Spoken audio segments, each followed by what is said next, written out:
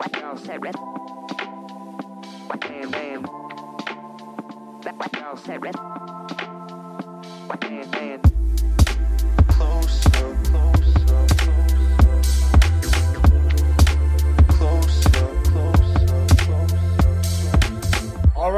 right. Welcome back to another episode of The Close Up, a part of the Orlando Magic HQ network.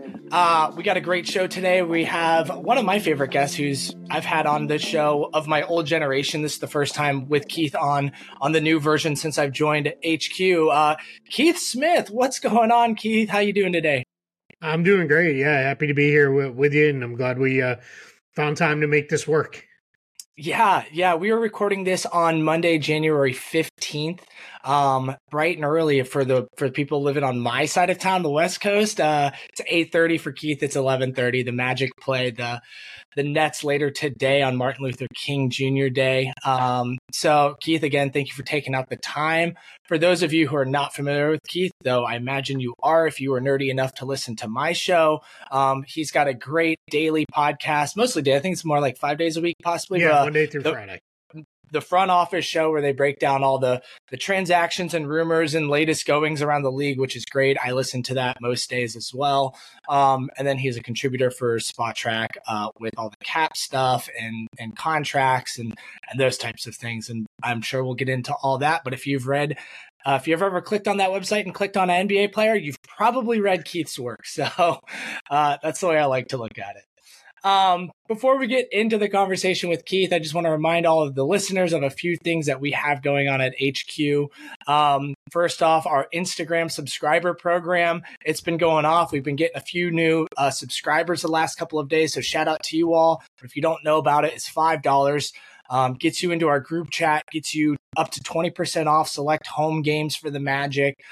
We do monthly live roundtables, Q&As with you all, send out custom graphics and stuff like that. And then we do the fun stuff, the exclusive posts and reels and stories and stuff just for you guys. So if you're interested, that $5 really helps us out a long ways. We give most of it back to you guys anyways by improving the show and doing giveaways. So consider that if you want to help us out. And then finally, we have this podcast is sponsored by Bet Online. The playoffs are in big action right now, and the NBA is in full swing. Bet Online has you covered with all the up to top to the second odds, news, and scores. With the additional odds, lines, trends, and information on both desktop and mobile, you can access the world's best wagering information anytime.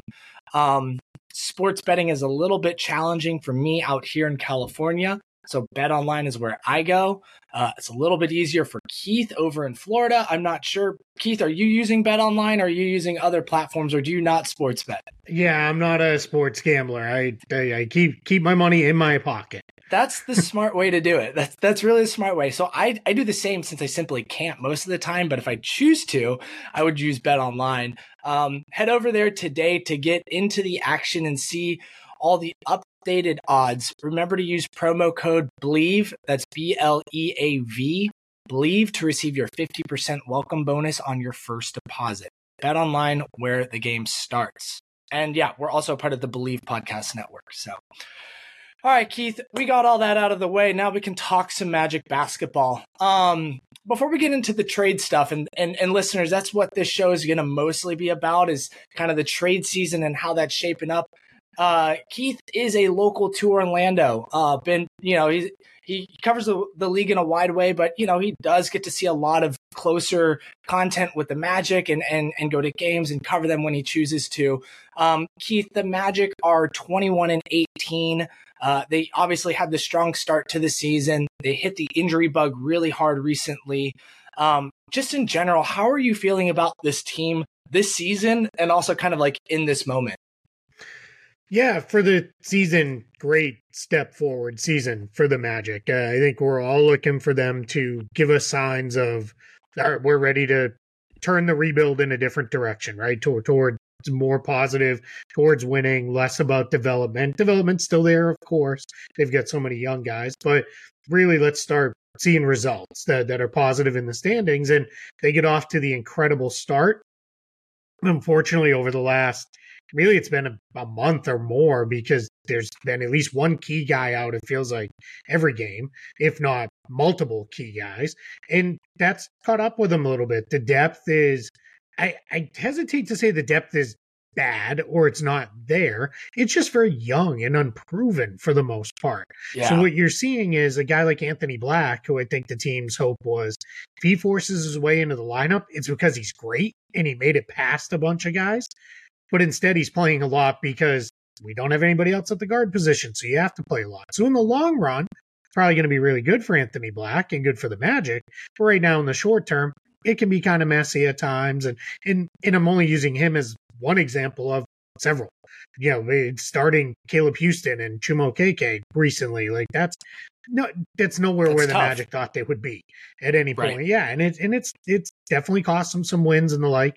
What's good is they haven't like gone through a free fall. It's not like they've been on a 10-game losing streak and now they're under 500 and they're down around the 9, 10, 11, 12 range and fighting for the play-in tournament. They're still right there to be a top 6 team.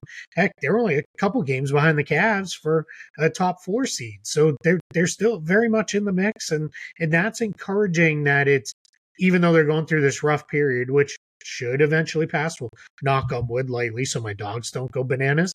But we should get there eventually with them. So that part of it is encouraging that they have, yes, they've slipped, but they're still kind of, they're hanging in there, I guess is the best way to put it over the last month or so.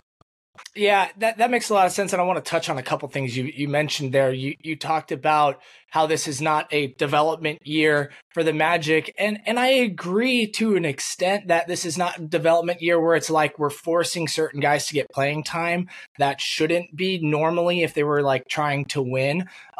You know, we're not forcing Jet Howard, as frustrating as some fans are, on the court to just, you know, play 25 minutes a game or whatever. You know, the Magic team is trying to win. But I have said this in a few states that, you know, we are now developing for Paolo, right? And the best way for Paolo to develop right now is to get to the playoffs and learn what that is all about. Same with Franz and Suggs, right? You know, we've started to establish some of our core guys. You know, there's 2 different types of development. And I think the teams have to get to those stages organically. And I think, you know, the team is doing what they're doing now. But I truly think the best way for this team to develop at this point is to get to that playoff, you know, or play in, however the season lays out, you know, but they got to get to those high pressure games where it's the season's on the line, you know, and that's sort of where I think that like the next best stage of development is for this team. You're right though, Keith. Like, we are playing guys at bigger roles. We always talked about this depth on this team. You know, at least Magic fans coming into the season, I was like, oh, it's so much better than it used to be. And, you know, from game 5, we had 2 guys that were on the 3rd string of the bench, Anthony Black and Goga Bitadze, entered into the starting lineup for 20 something games until, you know, Wendell Carter has been back in and out of the lineup a little bit. You know, Markelle Fultz just got back, and we're seeing how coach is integrating that. So far, Anthony Black hasn't been out of the lineup because Fultz came back in, but that's who Black came in for initially was Markelle Fultz. So it's been really interesting to see the, you know, coach get a little bit more experimental and use his roster differently than I think he planned. What has been some of your takeaways from Coach Mosley so far this season compared to like the last 2 seasons? Yeah, I would say there were these signs in the last couple years where the team played hard under him the last couple years, no matter what the situation was, that's always a good thing, right? They were, let's call it what it is. They were a terrible team 2 years ago. Last year, they played much better after the first third or so of the season. When, you know, shocking, you need guards in the NBA, right? Surprisingly. And all of ours were broken. Yeah. You know, as much as I love Paolo and Franz, I don't love them as the 1 and the 2. Like that was, you know, in these ridiculous lineups that, quite frankly, they really had no other choice. So right. It is, you know, it again, some respects, I would say that's making, you know, taking lemons and making lemonade, because Paolo and Franz got a ton of on-ball reps, which certainly helped them. Was it super messy? Yeah, it was super messy, because you're talking about a 3 and a 4 doing most of your primary playmaking, but they got a lot out of it. This year, now you're seeing some of the stuff where it is, all right, getting the guys to play hard, getting guys in the right spots, those are all still there. Now what you're starting to see is some game management stuff. To your point, some creativity. I think the idea of over the last, what's it been, about a week and a half or so of let's put Suggs more on the ball in the point guard role. Somewhat driven out of necessity, but Cole Anthony's still there. The easy trigger would have been just put Cole in the starting group and we'll move forward that way. But I think they've hit a point where it's Cole Anthony's best role for this team in particular, and probably, in my opinion, his best role, period, is as a high usage sixth man. And that's sometimes people take that as like a criticism of a guy. And I always point to Jamal Crawford and Lou Williams had like 20-year careers as high usage six men. Like there's no reason that's a bad thing. Good teams have players like that. Jordan Clarkson now kind of is in that role. I mean, granted, his teams now, but before that, very competitive teams with him there. Those Jazz teams. Yeah, Malik Monk plays that role for the Kings, who are a pretty good team right now. So yeah, there's a lot of guys who that's the role they fill, and that's just fine. So I think that creativity to say, we're going to go with some different options right now. And I think a lot of it for Jamal Mosley, especially over the last couple of weeks, has been, let's see what we got in a couple of these guys. And to your point, if this was a full-scale development season still, we would see Jett Howard playing 25 minutes a night because why not, right? Plug him in there and just see what it looks like. But instead, it's Caleb Houston and Chuma Okeke, in the opinion of the coaching staff, they're a little bit closer to helping us win games today. So, or maybe a lot. I don't really know where they're fully at with Jett Howard. But so those are the guys we're going to play, and we're going to move forward with that. So that becomes the interesting stuff. And now you're seeing his game management skills come to shine, where it is, all right, we're trying to actually win, so I can't just let Paolo play through foul trouble, because if he fouls out, who cares? It doesn't matter. Right. Now I want him in there in the fourth quarter, so I'm going to sit him, and I'm going to try some different stuff. I thought going to Batadze versus going to Mo was kind of an inspired choice.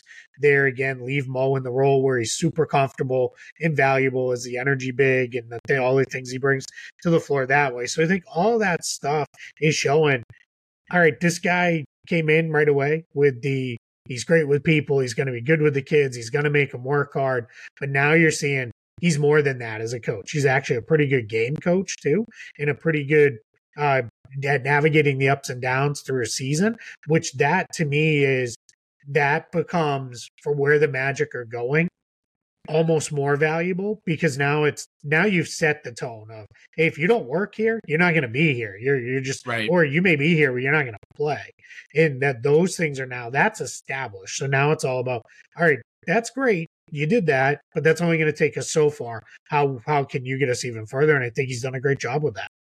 He's definitely, I was pretty critical of him in many aspects over the last couple of years. Not that I was like calling for his head or anything, but just like, the areas of calling out areas of improvement. And it's great because, granted, the team has taken a step too, but it's like he came in as a rookie, and I've gotten to see him grow as a coach too. Coaches grow too. They don't come in as polished products ready to bring a team to a finals, and in year one, they have to grow as well. And you've really seen that with Coach Mosley too. Granted, he had a Sorry to interrupt you, but yeah, it's like everybody's like, hey, Paolo might take 2-3 years to really figure it out. But for some reason, we're like, coach better have it down game 2. Like, you had a game. Well, what's your problem now, right? And it's like, and that's not a Magic thing. That is a league-wide thing. Right. Every team's fan base feels that way. I used to, I'm a Celtics guy because I grew up in Boston, but I used to cover them day to day up until this season. And covering them day to day through the Ime Udoka experience, followed by the Joe Mazzulla experience in year one, was very much the same stuff. People were like, how does this guy not get it? And it's like, because he's in his first year as a coach, and he's only got 20 games under his belt. And then in Mazzulla, it's like, well, he got the job like a week ago. Where are we going with this? So sorry to interrupt you, but yeah, I mean, it's fine. It is funny how that is like a very much a consistent fan thing around the NBA of like, the coach better figure it out way faster than the players. And yeah, he probably should, but it still takes time to learn how to coach too. And let's be realistic with Mose. He wasn't coaching under the best circumstances in his first couple years out. Like we touched on last year, it was like, hey, guess what? You're going to have to figure this out. And you don't have anybody who's dribbled the ball more than 3 times consecutively in their life. Like, good luck, coach. See you in a few weeks. Yeah. Who's going to look good in that situation? I was actually going to bring it to the Joe Mazzulla aspect on how you've seen that firsthand as well from your perspective from the Celtics years. It's been fun to see him grow. It's fun to see him actually have like a competent roster that, granted the last 2-3 weeks have been a shit show with injuries. It was manageable up and kind of till about Franz rolling his ankle, and then like in the Sacramento we started like there was like a cold or some sort of bug that's been going around the entire team. Thankfully though, like when we played the Heat the other night on Friday, the Magic got Markelle Fultz back and Joe Ingles back. They rested them on the back-to-back with OKC, but they brought Jonathan Isaac back that game. And now today when they play the Knicks, they're starting to get some bodies back. All 3 of those guys are expected to play and be in the rotation today with Jonathan Isaac, Markelle Fultz, and Joe Ingles. That second unit really thrives with Joe Ingles kind of being that secondary ball handler, which I think, allows Cole to be his best self even more, having someone to help, like I describe it like this, Keith, like the front, the starting lineup has a lot more people that can make decisions with the balls in their hands, where the second unit has like 1 or 2 of those guys, and then people that can make make a shot. It's more catch and shoot, more, cut to the basket, but less playmaking as the starting lineup has. But now that we got Joe back, it really helps mold that second unit around a bit and helps. Such a good passer, right? When you watch him smart day to day, like he's just, it's people focus now, especially at his age, on all the things he can't do. Yeah. And because of that, they miss all the things he does do. Like, and it's that was when they signed him. I was like, all right, it's a little bit of an odd signing, the amount of money they gave him. Sure. But you had to spend it on somebody. And my thought was, hey, we got to overpay you a little bit to get you. I was like, because a lot of people are like, well, he's never going to play. I was like, oh, he's going to play because he's going to be a stabilizing force when he's in there, just because of all the different stuff he does. And that has been great to see, because to your point, now it doesn't all fall on Cole's shoulders of, all right, you got to figure it all out, man. Like, you got the next 8 minutes of game time, and it's you.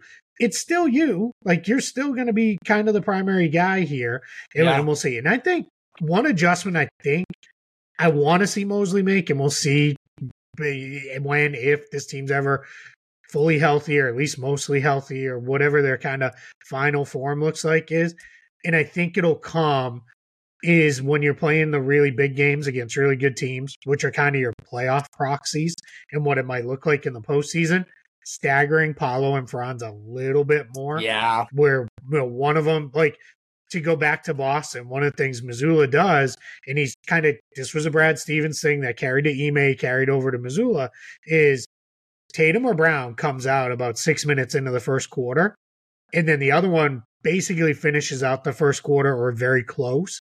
And then the other one comes in, and then they get about 6 minutes or so to themselves. You know what I mean when I say to themselves. But like, totally. They're kind of keying the second unit, and then they close out the half together for the final 6 minutes. And that's what I would like to see Mosley go to a little bit. There's a little bit too much of, still too many all or almost all bench lineups for me, where once you're into the stage of we're trying to win games, and I think it'll come because the rotation will naturally shrink.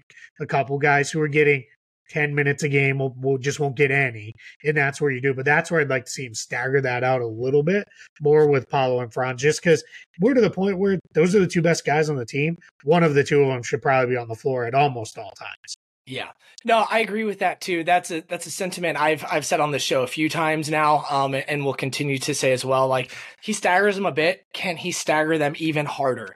And as you mentioned, right now he's playing a 10-man lineup, sometimes 11-man, sometimes he'll sneak a guy in there for like 6 minutes.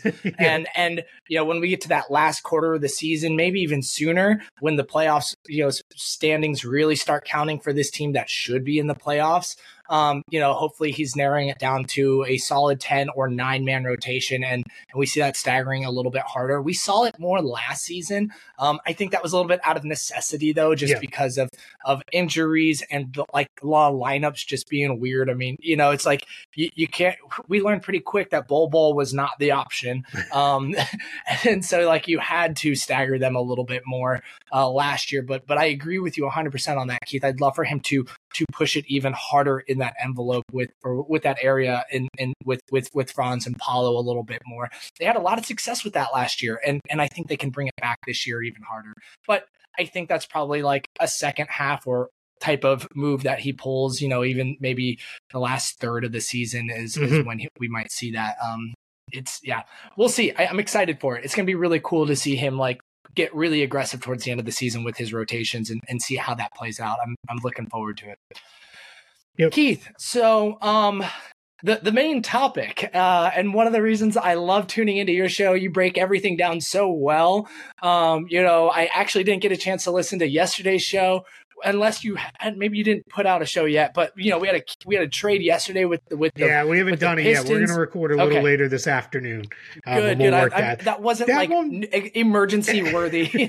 Yeah, that one was a couple tiers under needing to jump on the mics on a Sunday afternoon, especially when we're both running around doing stuff on the weekends and all that. It's a holiday weekend, Probably not. Probably don't need to do an emergency podcast on a trade between two of the worst teams in the league. So before we get into Magic specifically, or specifics on trades and rumors and potentials and all that stuff, how is this trade season shaped up so far?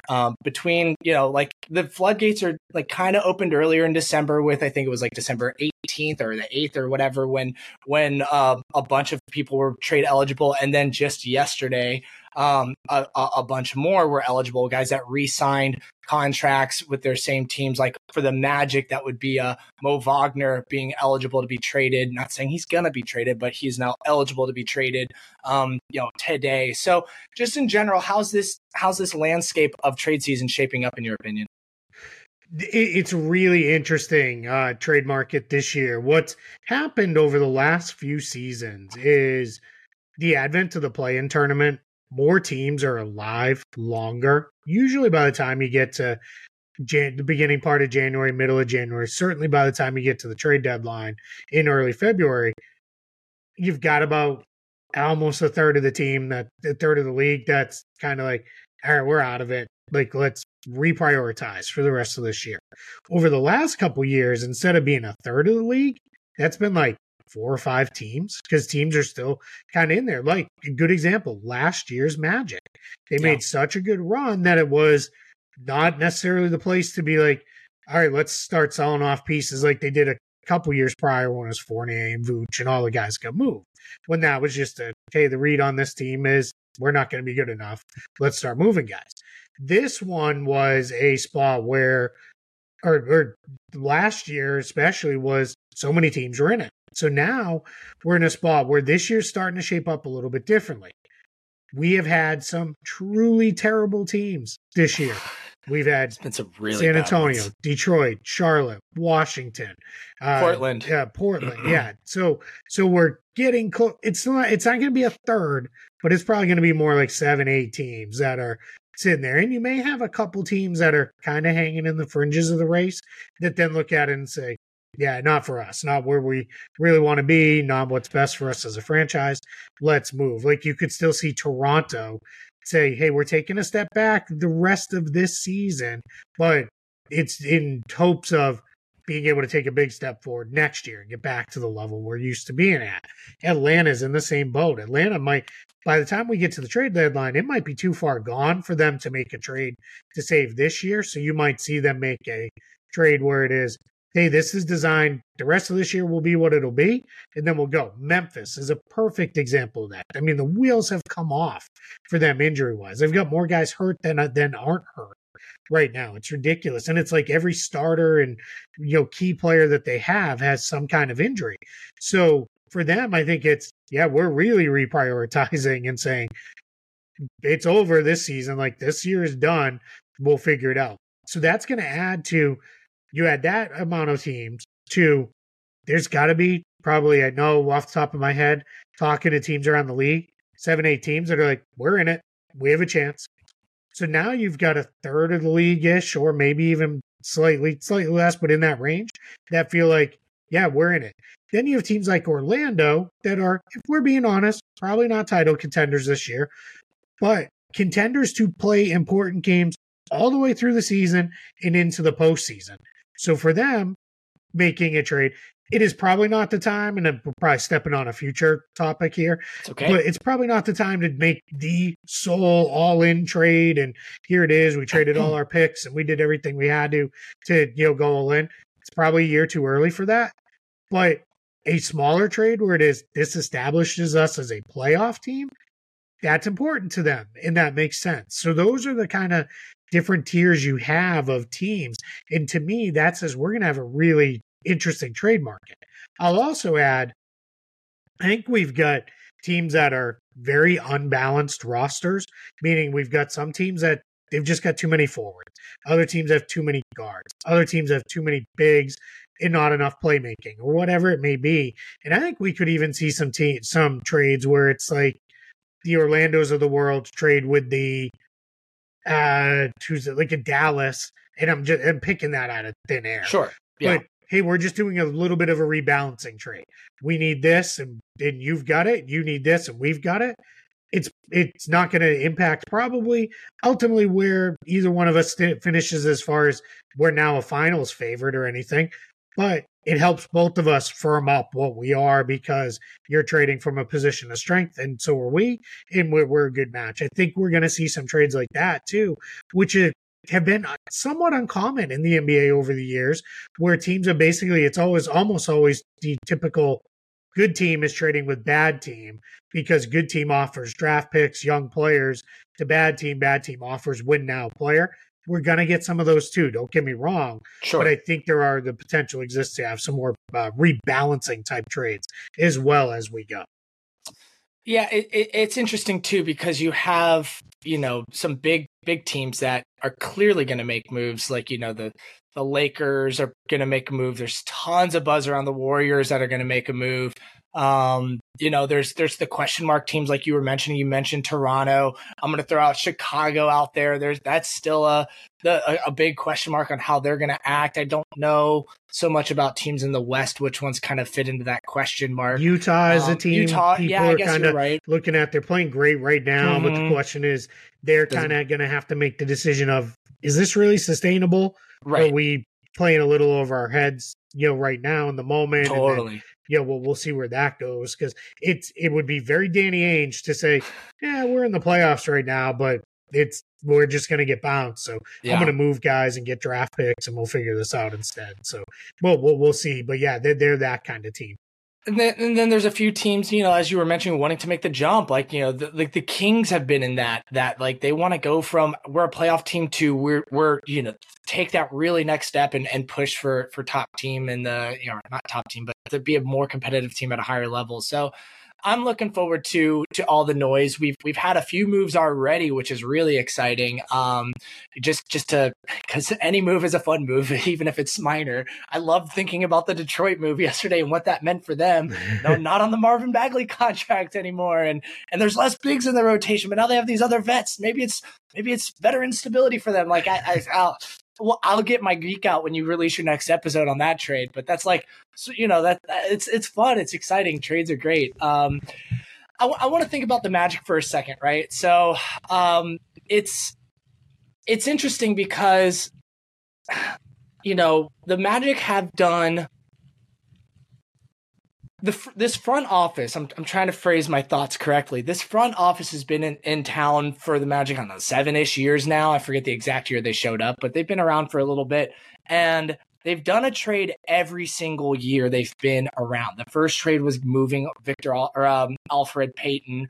I think that the year after that was James Ennis coming, or maybe that was the year after that. I'm not exactly sure. But they've done something every single year, whether it's moving a guy that they didn't see a part of their future for, some sort of draft asset coming back, or something a little bit more fun, like going and getting Markelle Fultz, or the big one where they blew up the team. They've done something every single year. And so first off, I think my overall thought that I want to get out to the Magic community is I would expect a trade. I don't know how big and I don't know how small, but something will happen because we have, 7-ish years of evidence of it happening. I think when I look at this Magic team, we have a lot of I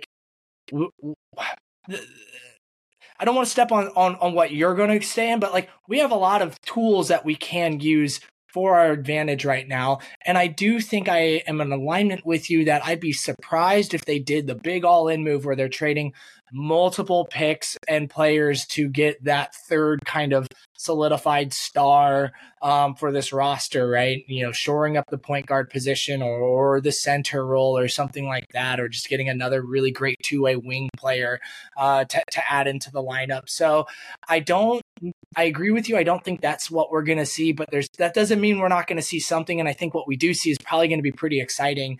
I have my thoughts on this, but I want to pitch it to you first. When you look at this Magic roster, what kind of what kind of trade assets do you see being at this team's availability right now for them in this deadline, and even going forward to an extent? We can talk a little bit about how these are applicable to the offseason as well. Yeah, it's funny because you kind of foreshadowed a little bit when you said draft and then changed to trade, because draft assets are part of this for the Magic, right? They have all of their own first round picks. They've got that extra Denver pick that'll come probably next year. I think that's the first year they can get it. And barring disaster, I'm pretty sure Denver's not going to be a bottom 5 team. So they're going to get that. So I would say of their draft assets, outside of the trade where it's like, hey, we threw a second round pick in to grease the skids, that happens every year with multiple teams. I think that Denver pick could move, because I think if you're the Magic, it's one where if a team's like, hey, we got a first round pick for player X in this trade in addition to whatever the matching salary is, you could trade that pick, because one, doesn't really hurt you because you have all your own picks. Nothing prevents you from doing anything else. And now you move that one, and it's realistically, it's going to be somewhere probably in the bottom 5 picks of the first round. So you kind of toss that in as the little extra, in a trade there, if that's what they want to do. But as far as players go, there's a lot more tradable guys on this Magic roster as far as ease of trading. Not saying they will trade them, not saying they want to or anything like that, but just ease of trading guys. They don't have a single bad contract that they're sitting on. Nothing even approaching a bad contract. Pretty much. The front office has done such a good job with it. Really I didn't mean to interrupt, but it's like you that's one thing a lot of people, like Magic fans, can get scared of is, they're going to do something that hurts us. I'm like, where's the evidence of that? Because they haven't done anything that hurts us contract-wise. They've been so smart with how they've done this. In even the ones where it's maybe they paid a little more for a guy than what we thought, they kept it to like 1 or 2 years, with a club option on the second year. Exactly. Always. And I like to call those pseudo expiring contracts, because they're not really, but they might as well be. So even then they're protected, or they do the non-guarantees. They love a non-guarantee on the end of a contract. So I think what's important there is that just makes it very easy. And they have a ton of contracts that are sitting right there in that sweet spot. It doesn't do great to have a whole bunch of dudes who make 3 or 4 million, because in order to make any significant trade, you have to put like 4 of them into a trade. In a 4-for-1 trade in season, it's just hard to pull off. You don't have the extra roster spots. That means guys get waived. It just gets very messy to do something like that. But what the Magic have is they've got a bunch of guys that make between like 9 and 15 million, which that's the sweet spot. So you can basically take almost any 2 guys and get to 25, 30, 40 million if that's where you need to be. And you're in a really good place with that. They are also miles under the luxury tax. So bringing in some extra salary and trades, for some teams, that might be a little harder. They might be like, bringing on $5 extra million this year, that's going to put us right at the tax or even over the tax. The Magic don't have to worry about that. So these are all the positive things for if they want to make a trade. Now, as you start going through the players, you start looking at it and you're like, all right, Fultz, 17 million expiring. Harris, 13 million expiring. Ingles, I don't think going to go anywhere, but 11 million pseudo expiring because he's got that team option on the next year. Same thing with Mo Wagner. He's 8 million, but got the team option. Then you have Isaac, 17.4 million, and his contract's fully non-guaranteed.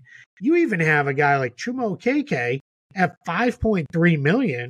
That's just a nice piece to be able to throw in if you need to get something over the top. Where right. I know the last week and a half he's been starting, but in general, not a rotation guy, right? He's somebody who's at the back of the bench and is kind of out of it. So that's where I think they're well positioned. If and when they feel ready to make a move, they can make a move. And you can kind of do it with trading away a handful of those guys I just ran through.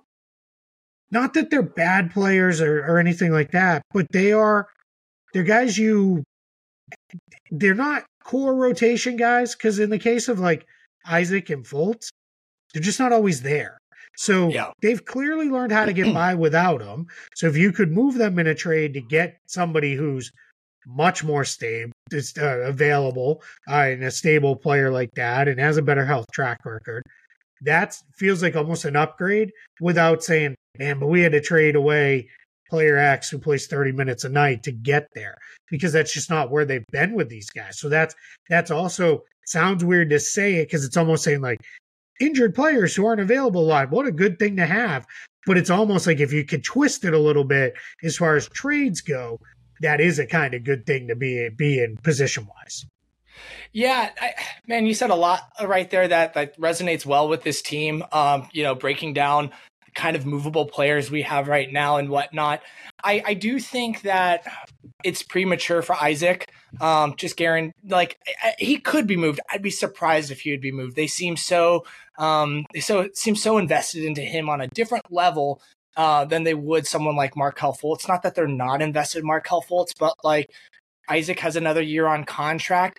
Plus, when you think about like elite skill sets and how Isaac still does like help us so much. And when he's out, he's come back relatively quickly. Like this is the longest stretch that he's missed this season was 10 games. There was another time he went out, was back within a game or two. And so it's like, I think they want to see him a little bit more throughout this season, and maybe next year is the year they might move on from him.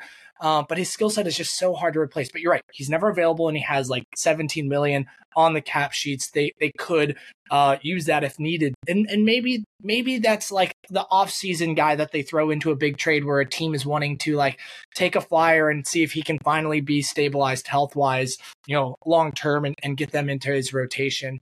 I'm making this up, just sure, but I think this illustrates my thought process on this quite well. Let's say, because I don't think this is where they're at, so I don't want anybody getting crazy with this. Hypothetical, guys. Yeah. Let's say they were like, Zach LaVine's the dude, right? We got to go get Zach LaVine. If that's where the Magic's mindset is, they are not going to let Jonathan Isaac be the stumbling block to getting it, sure. Right? This is not, we're just not there anymore, right? And it's just, we're too far down the road of, all right, what are we going to have him for? 50 games maybe on the high end in a year, and what's that going to look like? So I think it's just the mindset has changed, I believe, with that of we're no longer like, man, once this dude gets back, because it's like when tell me when that will happen, and then we'll all be fully bought in. So I think that's the slight difference. I don't think Jeff Weltman wakes up in the morning and starts calling the other 29 GMs and is like, what do you want to give me for Isaac? What do you want to give me for Isaac? I don't think that's the case. But I think, again, let's say it was, and the reason why I'm using Zach LaVine is that's a big salary. You need to send out big salaries. Sure. So if it was, I need Zach insert LaVine or Pascal Siakam into that same situation, I right? need Chris Paul, right? I need, I'm going big game hunting after one of these guys. Then you have to offer bigger salaries to get there. And I think that's where it becomes, all right, if Jonathan Isaac is the cost of that. Because I think the other thing the Magic can say at this point is, look, we did our best. Like, we did our due diligence. We tried. And I don't even think the Magic are going to worry too much about, man, if that dude blows up, like with Team X that we trade him to, wow, we're going to look stupid. Because I think they're going to be like, hey, we did everything we could. We gave it our best shot. And it just didn't go down that way. So I think that's where I like to always kind of clarify the difference between we're openly calling and shopping guys every single day versus when it gets down to it. Because the reality is, the way the NBA trade rules work, you have to send something, right? Yeah. They're not sitting $40 million under the salary cap where it's just bring us your guys and we'll go. Like, that's not a thing anymore. So that's just that's why I like to kind of clarify that with some of their guys, because I saw some of the reaction to Mark Stein's reporting and some of the reaction to Jake's reporting is the Magic don't leak. They don't call people. That's just not how it works. Like, yeah, I don't think Jeff Weltman's calling reporters and saying, hey, can you put it out there? We're shopping Carter and Fultz. I think what's probably more likely has happened is they've had a conversation with some other team, and then another team was like, yeah, we're kind of talking to Orlando about Carter or Fultz. And that's how that kind of comes back around to that. I'm not going to say I know for certain that's how it happened because it's not my reporting. It's not my original reporting. I've been doing this a long time. I'm kind of putting pieces together of that's where I think this probably kind of came down is that's probably kind of how it's going. So I think people get so caught up in, we can't do this. Last piece I'll say just as a trade deadline kind of rule I have is whatever amount of untouchable players you think you have on your roster, it's way less, if any, right? Yeah. Like it's way less because I know Magic fans will say Franz Wagner is untouchable. So if the San Antonio Spurs said, we'll give you Victor Wembanyama for Franz Wagner, you're saying no, you're not, right? Like that there is every player in the league outside of who, this is where I think people feel a lot of ways about Bill Simmons, but I thought his old trade value where it's like, if you're first on the list, you're the most untouchable player in the league. You would only ever get traded for number 2. If you're number 2, you would never get traded. If you're number 2, you'd only get traded for number 1. If you're 3, it's only 2 or 1. And even that is an imperfect way of ranking players by trade availability because, yeah, there are certain teams like is LeBron untouchable? Yeah, right. There's no realistic world where the Lakers are trading him. Is Jason Tatum untouchable? Yeah, there's no realistic world where the Celtics are trading him. Luka, but there's probably, if we really sat down and went through, there's probably 10-ish guys like that in the entire NBA, and that's probably on the high side. Now, untouchable, what I like to tell people is, you better blow us away, and you better be way overpaying and get real stupid. That's untouchable and realistic, Yeah. Yep. Like Franz is not untouchable, but the things that would have to happen to move him are probably not going to happen anytime soon, Yep. Because they're not going to happen in a way that makes sense for the other team. Right. Or, more importantly, that makes sense for the Magic. Right? Sure. We're not in that position. Paolo, obviously, in that exact same boat. And I think there's a couple other guys that are probably in similar type discussions there. But it's just, I see way too many people who are like, nah, man, this guy's untouchable in trade. And it's like, he's your 8th man. Like, it's not, no, he's not untouchable. Like, would I be surprised? Yeah, I'd probably be surprised if he gets traded, but let's not get a little too crazy with some of this stuff. You had mentioned it, just a few moments ago about Jake and Mark. Let's get into that for a moment. So a little bit earlier, I think about a week ago now, Jake Fisher did a latest, updating on his intel on rumors around the league. And we could even and mix in Fultz, depending on how you want to break this down. Mark Stein yesterday had his trade report go out. Jake Fisher mentioned that, I'll quote it too, Wendell Carter continues to be a name that a lot of league executives talk about as a potential trade candidate this February, being that Goga Bitadze has done a phenomenal job starting for Orlando. Mark Stein quote, a shorter quote. Orlando is said to be exploring the trade market for guard Mark Helfelt, who is playing on a $17 million expiring contract. When you hear those, and you kind of mentioned it earlier, do you have, what are you taking away from those quotes? And do you actually think there might be something there that might happen this season? I think what happens in trades quite often is, let's just say we throw the salary matching rules out the window, but let's say the Magic called the Spurs, said, hey, Isaac for Wembanyama, and the Spurs say no, and then the Magic they wouldn't, but they could leak, hey, we tried to trade for Victor Wembanyama, right? Sure. We had conversations about trading for him.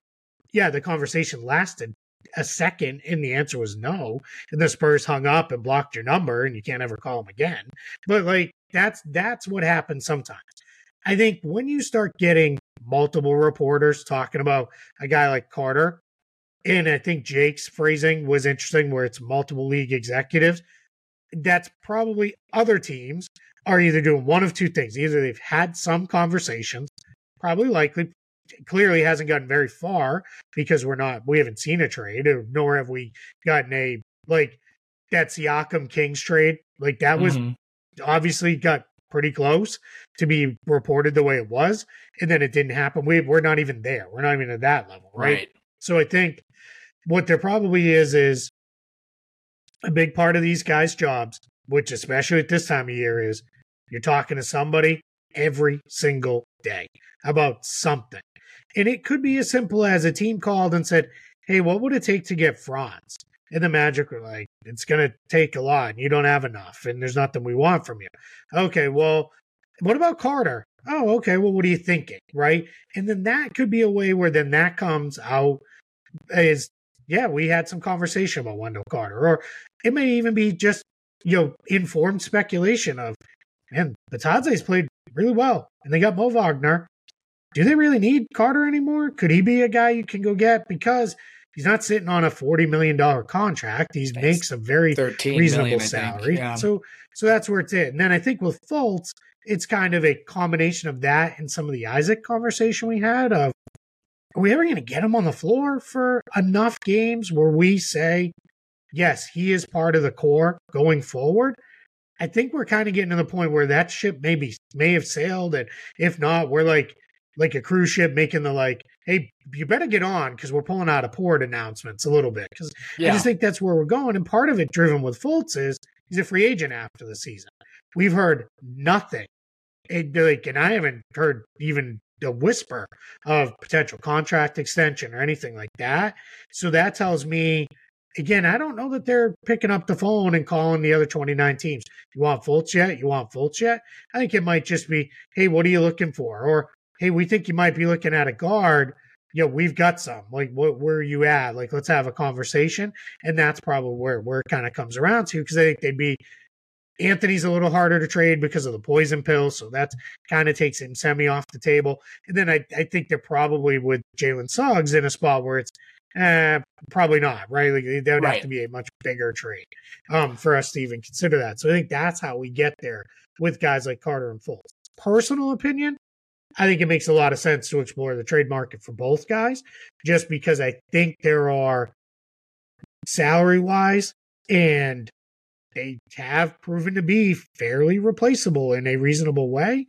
I think we're in a spot where, yeah, we could see a trade that makes a lot of sense for the Magic, where maybe it's the two of them together in a deal.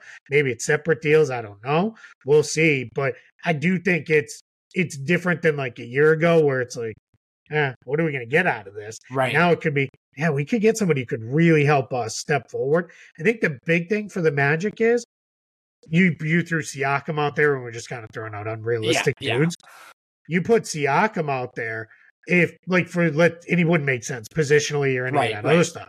It does not make sense. But I also think he doesn't make sense because they are not close enough to go trade for Siakam and say, hey, he's going to lift us into finals contention. If he just walks, who cares? He did what he had to do. He did the Kawhi Leonard for us that Kawhi did for Toronto. They're not close enough to that. So it has to be a deal that makes sense for not only the next 5 months of this season, but for the year after, and probably the year after that. So that's where those are the kind of guys I'd be looking at there.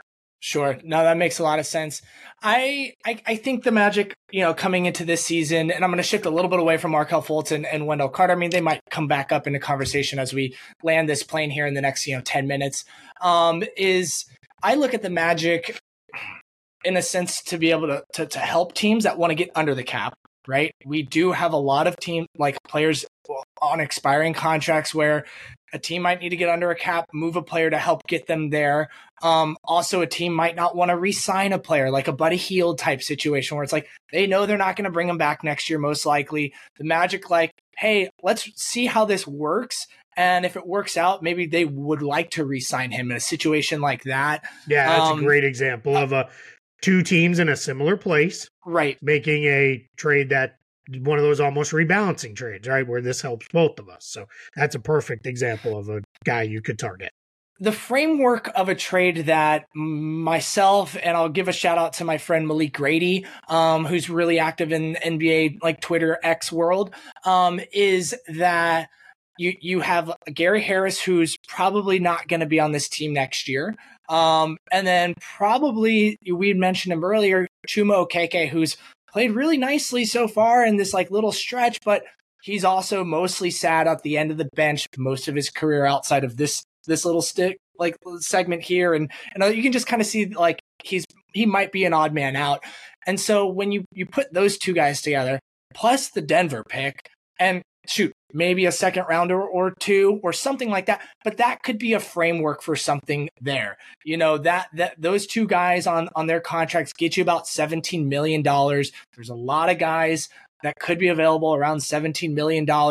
That gets you, and again, I'm going to throw names out there. I don't know if any of these are realistic, but kind of guys I've been like, oh, that could be something. Is Buddy Hield, as I mentioned, there's the Malcolm Brogdon in the world. It gets you into that salary range. Gary Trent Jr. in Chicago, he's becoming a free agent. Do they want to keep him there? Does him and Toronto? Yeah, sorry, thank you. Do they, does he, is their agent interested in a change of scenery too? Does this make sense? Is he a more I don't think we're going to see I think the type of guys like you mentioned earlier are better versions of a Gary Harris, right? That are maybe higher volume 3-point shooters and better health, consistency for this team. Maybe it's not the two-way player he is, if we get Buddy Hield, but his offense is so much better than Gary's, right? Or something like that, or Gary Trent Jr. Again, I don't know if this is something the Magic are even thinking, but if they were to get him, a healthier, higher volume Gary Harris, similar playing style, but healthier and higher volume. And with the Magic, they need a little bit more volume from three. They don't have a single guy that averages more than 4 or 5 attempts. They could use someone that in that 7-8 range of attempts from three, and those guys are kind of hitting that check.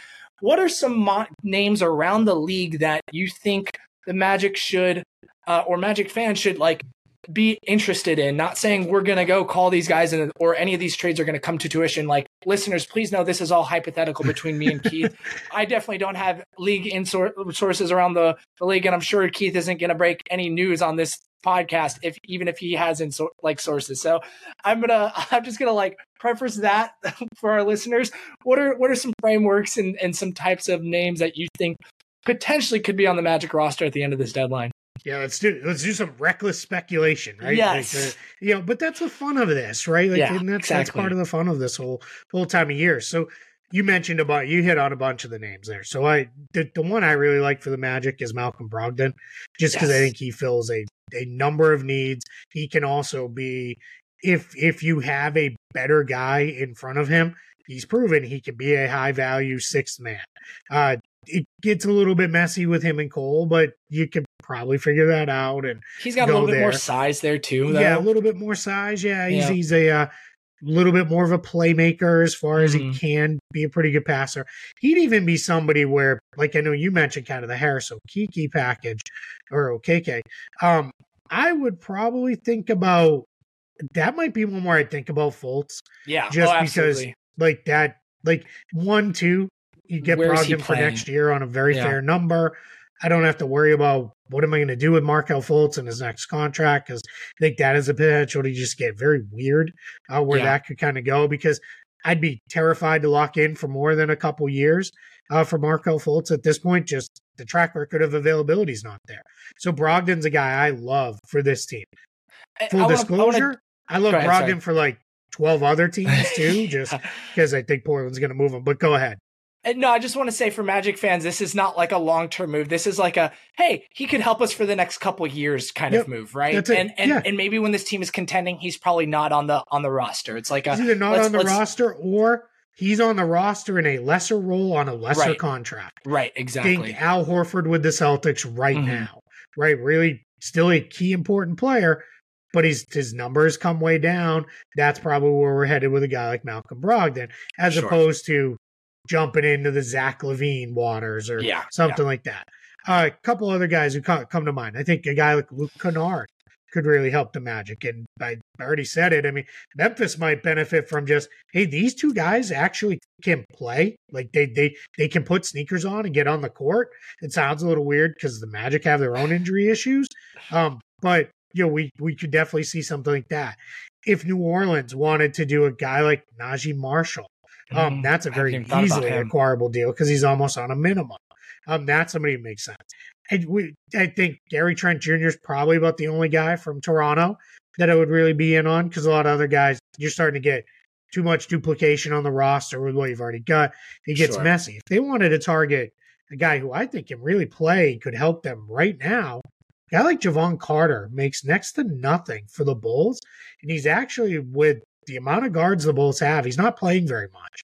And he's somebody who could come in. And why I like him is, one, he would probably be right up there with Suggs as far as one of the best defensive guards around. And that, Jamal Mosley would love, all right, deal with this for the next 5 minutes, right? Like, I'm going to put these two guys on your ball handlers and good luck. He's also very good off ball. I think he's a really good spot up shooter. And that's where I've said this on Twitter the other day. I'm very cautious with Orlando going too all in on a guy who is going to take the ball out of Paolo and Franz's hands too much. I don't want that. I think you can benefit from a little less from the two of them, where they've got to create everything. But I don't want it being, hey, you're relegated to the corner for the next 3 minutes of game time. And that's where I think a guy like Brogdon could really help. I think a guy like Carter could help. Those are, some of the ones you mentioned. Trent, I think, is just, he's a good fit for a lot of teams. Who knows where Indiana's going to go, but like TJ McConnell, like, God, the fans would love him because he's such a pain in the butt to go against. And that's a huge compliment just because of the way he plays. Everybody's going to be kind of looking at like Portland, like what can we pick off there?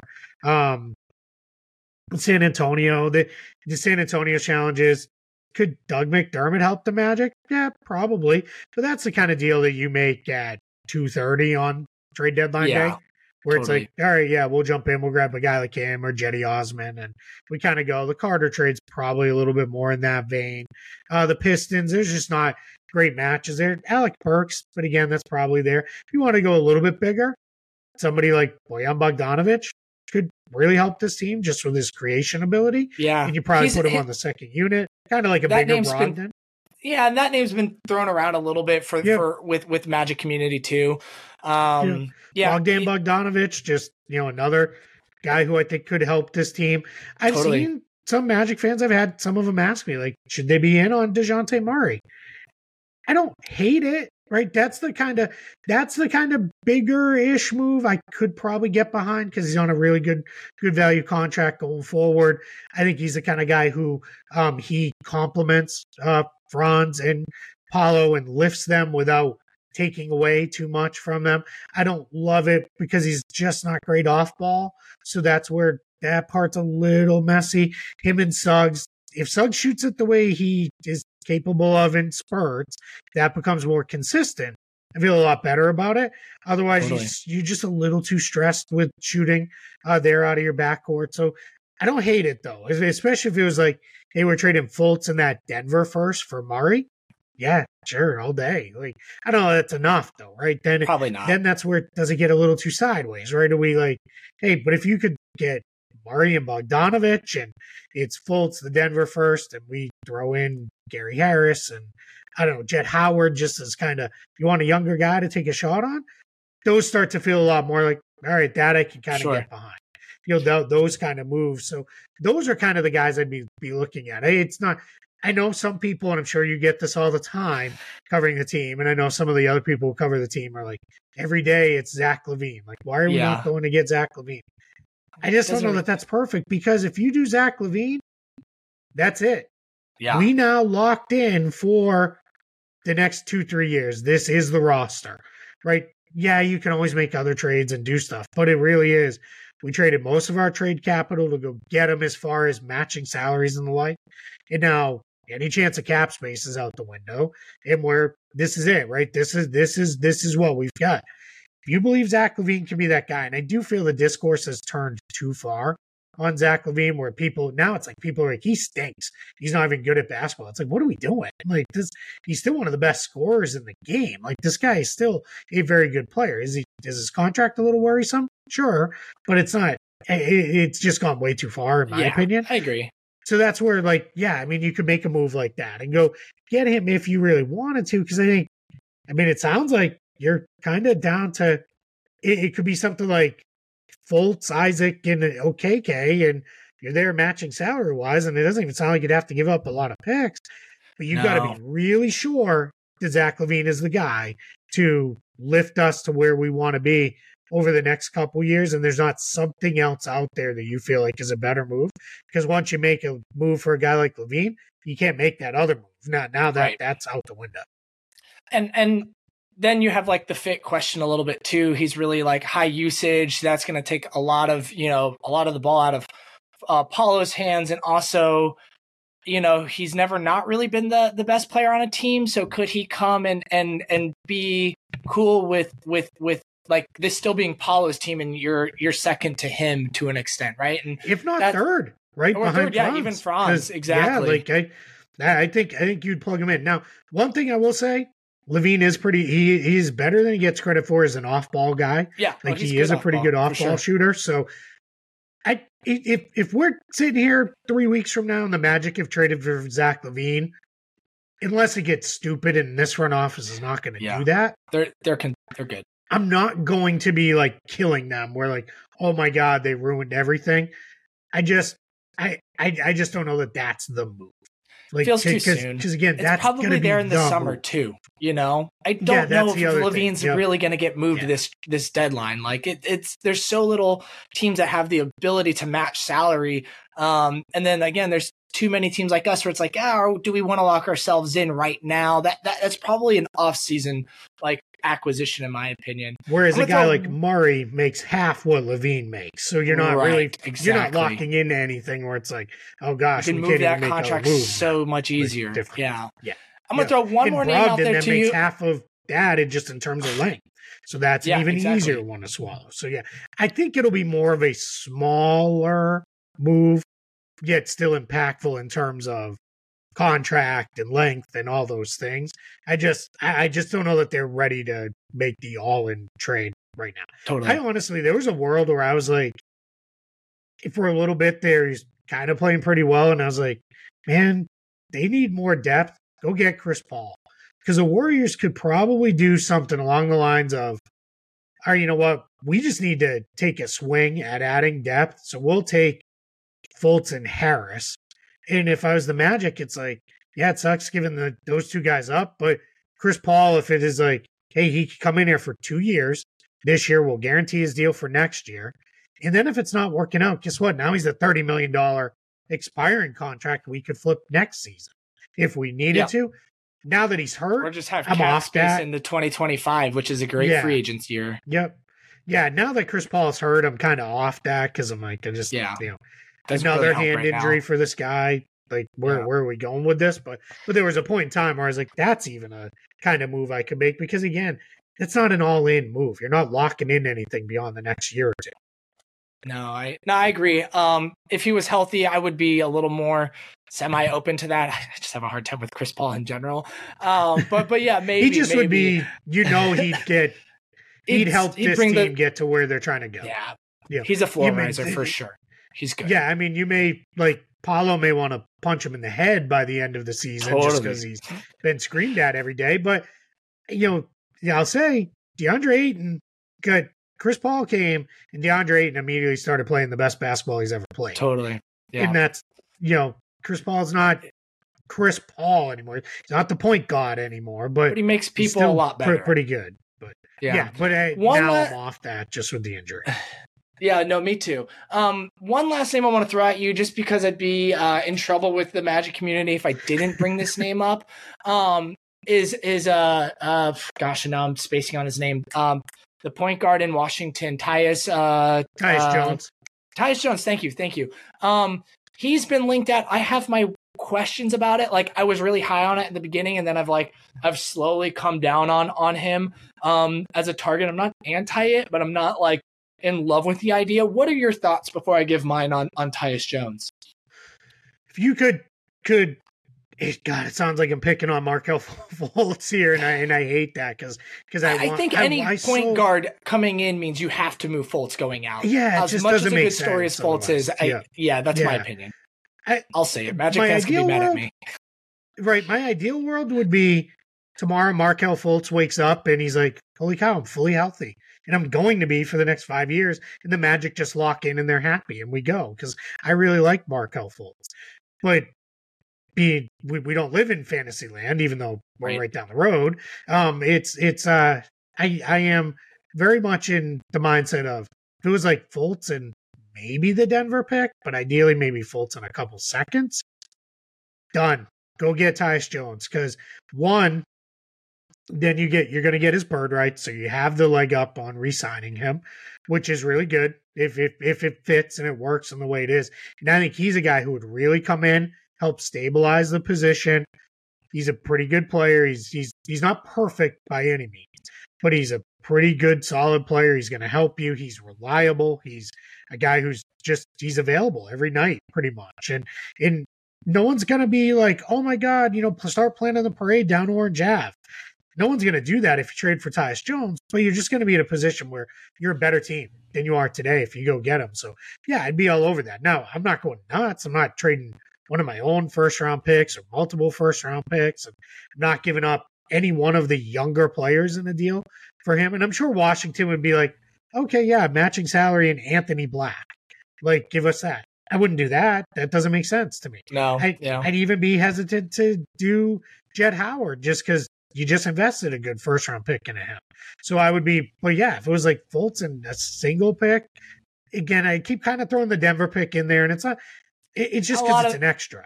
A lot of fans are throwing that pick in. I've even thrown in the we haven't even talked about it, the sort of weird Phoenix Suns pick that we kind of have. That pick is so protected in like a bazillion different ways. It probably won't convey, but it's like, it's sort of there.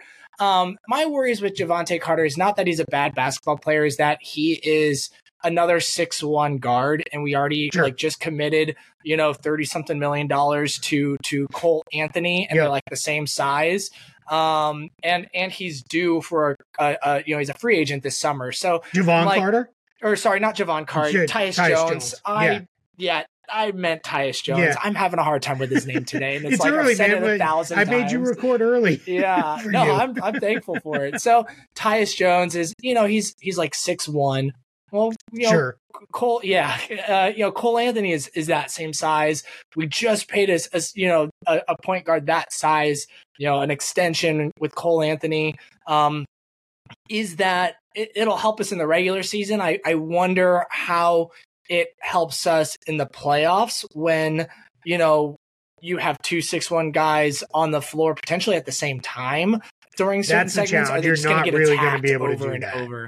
I want, if I'm trading for a point guard, that's why Malcolm Brogdon, I know he's got a little bit of, not a little bit, he's got some injury issues, over his years too, but, he's like 6'4", 6'5", at least with a plus wingspan, can guard a couple positions. And honestly, last year and this year, he's been really healthy. Like, he had a little bit of a thing with his hand at the end of last year, but he's not missed a large chunk of time in a couple of seasons now. It's been a game here, maybe 3 or 4 games there, but then he's back. So, anyways, that's kind of like my quick I'd be thoughts all on over Tyus. Malcolm Brogdon. Dude, yeah. I'd be all over him. A lot of the sense. Magic can get him. Yeah. Yeah, and it's just one where feels like he's pretty acquirable. It's not going to cost you an arm and a leg to go get him. And the my biggest takeaway that I would say that I want like Magic fans to know is I trust in this front office to make the right decisions. They're not going to make the all-in trade where when I sit down to break it down, I'm like, what did you do? What happened? Like, well, what was the thought process here? There may be a move where I'm a little like, that's interesting, but I'm gonna put my faith in. I'm sure it's gonna be okay. Like, I'm sure they've got a plan and a vision for where this is gonna go. I trust in what these guys do and how they do it. I think the track record is now too long. This is not one season where we kind of tore the team apart and then, went forward from there. And now it's like they've done that part of it. Now it's about adding pieces to keep things moving forward for these guys. And I think they're going to do it in a smart, responsible way. I don't think we're going to see them go, bonkers over, let's go get, like, they're not going to trade a bunch of stuff for Kyle Kuzma because it's Kyle Kuzma who scores 20 points per game, right? That's the old Magic, not this front office. And that takes on a national level people years to think differently about a team where it's like, this just isn't the same team. I'll leave it with this. Go get some form of shooting for the love of God. Thank you. Like I can't. Yeah. It's starting. There are times when watching their games is like watching the NBA I grew up on in the 90s, just at a faster pace. Like, they don't just walk the ball up the floor, but the results become the same a lot in a lot of these possessions where it's like there's also too much good offense that they run that ends in a clanked jump shot. Yeah. And it's like I've started at the point where unless it's Gary Harris 4 times a game maybe, or Franz Wagner, I just don't really trust that it's going in when the ball swings to somebody. Caleb Houston, I'm starting to believe a little bit more. And that's been a real bonus of this run. He's been great. Exactly. Yeah. I'm happy to see. It's funny because I saw someone say the other day, like, Caleb Houston needs to calm down. No, he does not. He needs to keep it up because that's what you do. So, I don't think Magic fans realize how little volume we shoot of threes when we're all healthy, right? Yeah, we're like the lowest in percentage and lowest in takes. And like just getting up the takes up will help the percentage up if the shooter's decent, right? I don't want Goga Batadze taking 10 threes a game. No. Starting tomorrow. He's fine out one every 5 games. Which is weird because that's what the Pacers tried to make him when he came into the league. And it's like, that's certainly not what he is at all. But I want, and it doesn't mean like I want Paulo dribbling into, contested 30-footers with 20 seconds left on the shot clock. I don't want that either. I just want, there's too many times where I think they probably lead the league in, it's not an official stat, but record scratches, where it's like you were open, but you hesitated to beat too long. You didn't take it, and now you dribbled into something contested. And it's like, just give me the guy who's like, I'm open enough. I'm going to let it fly. Like, let's go. And that's what I want to see. I don't mean to laugh when you said that scenario, but I literally yell at the screen every single time I see that multiple times a game. And I've been yelling at that same play for like years. You're wide open at the 3. Yet you're driving into the paint where there's 3 defenders right there. Yeah, you said it when you said it's years. Like, it's been years of that same. It's so same annoying. Thing. That's why, like, there was a play. Yeah, I'm going back probably close to a month now. Like, they came up the floor in semi-transition, and I think it was Cole, drove, pulled in the defense, kicked it to Anthony Black in the corner, and he just shot it. No hesitation. I was like, yes, just shoot.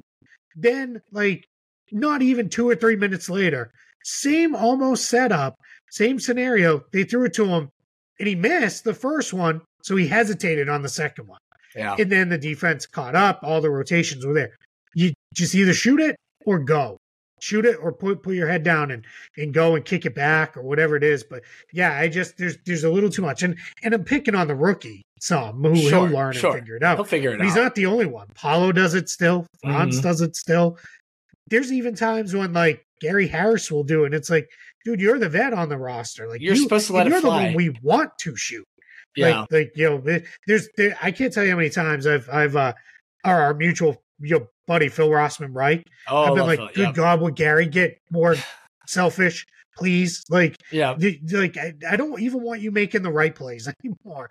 Take a couple contested 3-pointers because totally. like you need them just to open the floor. So yeah, if you could get like a Buddy Hield he's never not open enough to shoot. Yeah, make it happen. Brogdon. It's funny. I would love the Magic fans going through the same thought process that Celtics fans did with Brogdon. His shooting motion, I compared it to he looks like he's trying to throw a medicine ball through the hoop with a torn rotator cuff. Like it's painful and it's slow, but it works. It works. It's effective. It goes in. He'll shoot that way from 30 feet. It doesn't bother him. Like he makes them. So it's just funny because with the first few times you see it, you're like, oh God, is there something wrong with him? Like what happened? And then eventually you're just like, no, it's just how he shoots. And kind of going back a little bit, but you remember Kevin Martin had that extreme wind up? Like it's not like that, but it's just one of those weird motions where it's like, how does that ever go in? But it does. So, I would kind of welcome that too. So big thing though, I trust front office to make the right moves. And I trust that the front office is to what you kind of started this whole thing with. They're going to do something. They're not just going to stand pat and sit on their hands at the trade deadline because it's just not what they do. Yeah. They'll do something. It's probably in that like middle tier that we've talked about. Maybe the most minimal thing I could see them doing is potentially like dumping Gary Harris for like a couple seconds just to give like Caleb Houston more run with his volume because he's kind of been filling in pretty nicely there. You lose a little bit of defense, a little bit of playmaking with Caleb, but you get a lot more flame throwing offense from him, so which is really cool with his 3-point shooting. But and just because they're miles under the luxury tax, I could see something where it is, hey, all right, we'll take on player X in a trade just because we can, and we'll get a second because they've done that. It feels like they made 10 of those trades with the Celtics alone over the years. It feels real. Like and you know what? Sometimes you look at those trades and you're like, who cares? And sometimes those trades are Mo Wagner.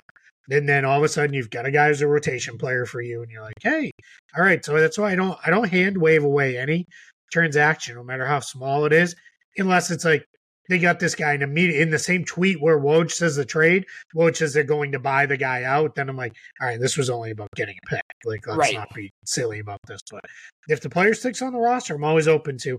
Might be something more here. So totally, it's just but they're going to do something, and it's probably gonna be something where like, yep, I like it. That was good. I can't wait to hear your podcast episode when you break down the Magic trade and they trade for our guy Malcolm Brogdon with his weird shooting motion that is shooting 41% from 3 right now. So just Magic fans out there, be open-minded even despite his injury history. Let's get some good on this player. I forget who Chris Vernon. He's like, you just want good players on the team, right? Yeah. Like the rest will get figured out. You want good players on your basketball team. Yep. So Keith, we talked about wrapping this around 45 minutes, but we've now gone an hour and 15 minutes. So shocking. 30 minutes over. But I think this is like the norm when you come on the show is, at least an hour plus. Thank you so much for taking the time out of your day. Magic fans, again, thank you for tuning in. You can find Keith Smith at Keith Smith NBA on X or Twitter, whatever platform name you want to use. I've kind of transitioned to X, but I still say Twitter on these shows. Keith, I said in the beginning, your front office show and Spot Track, but is there anything else you want to plug before we say our goodbyes? No, we're there, man. Yeah, front office show. This is the time for us. If you're interested in what we just spent an hour talking about, that's what we do every day. Not usually an hour's worth, but it's usually somewhere in the half hour to an hour range. And we go through all the latest news and notes around the league and just get into all of it. And this is our time of year because we do a lot of this stuff. And we joked about it before. We didn't do an emergency podcast with the little Pistons Wizards trade, but like when the OG Anunoby trade went down, we jumped on the mics within an hour or so of it and broke it all down live and got into it. So we'll do that. We did when Kevin Durant got traded last year. It was at 2:30 in the morning Eastern, and we jumped on the mics and went live. I'm not going to guarantee that's going to happen because sometimes I am asleep and out and done, but I happen to still be kind of awake, and we got into it. So, yeah, this is the time to front office show. And then over on Spot Track, I will, no matter how much, if the Magic make a tax avoidance move to help another team, I will have a write up on Spot Track. We're going to do a write up about every single trade that happens between now and the start of the off season, or start really. We're just going to keep going because we'll do it in the off season too. But between now and the trade deadline, every single trade that gets made, we'll have a write up about it, just explaining what we think the thought process was for either team and where they may go from here. Yes, sir. All right. Well, Magic fans, make sure to tap into Keith. He's killing it. I mean, you seriously, you've read his work and you probably don't even know it on Spot Track. If you've ever like Google search player's salary or like team cap space, you know, it's either Spot Track or I'm not going to mention the other website, but it's always like the top one. And you're clicking on it and you're reading at the very end. It says, you know, Keith Smith at the bottom. That's him. So honestly, check out his show. It's great. I really do enjoy it. I'm not just saying I listen to it. I listen to it probably at least 3 days a week. So check it out. And, you know, let's tune in for this Magic Knicks game later today, which you guys probably won't listen to this by then. I'm not going to have it live by then, but let's go Magic. Peace. Keith, thank you so much. Yeah, man.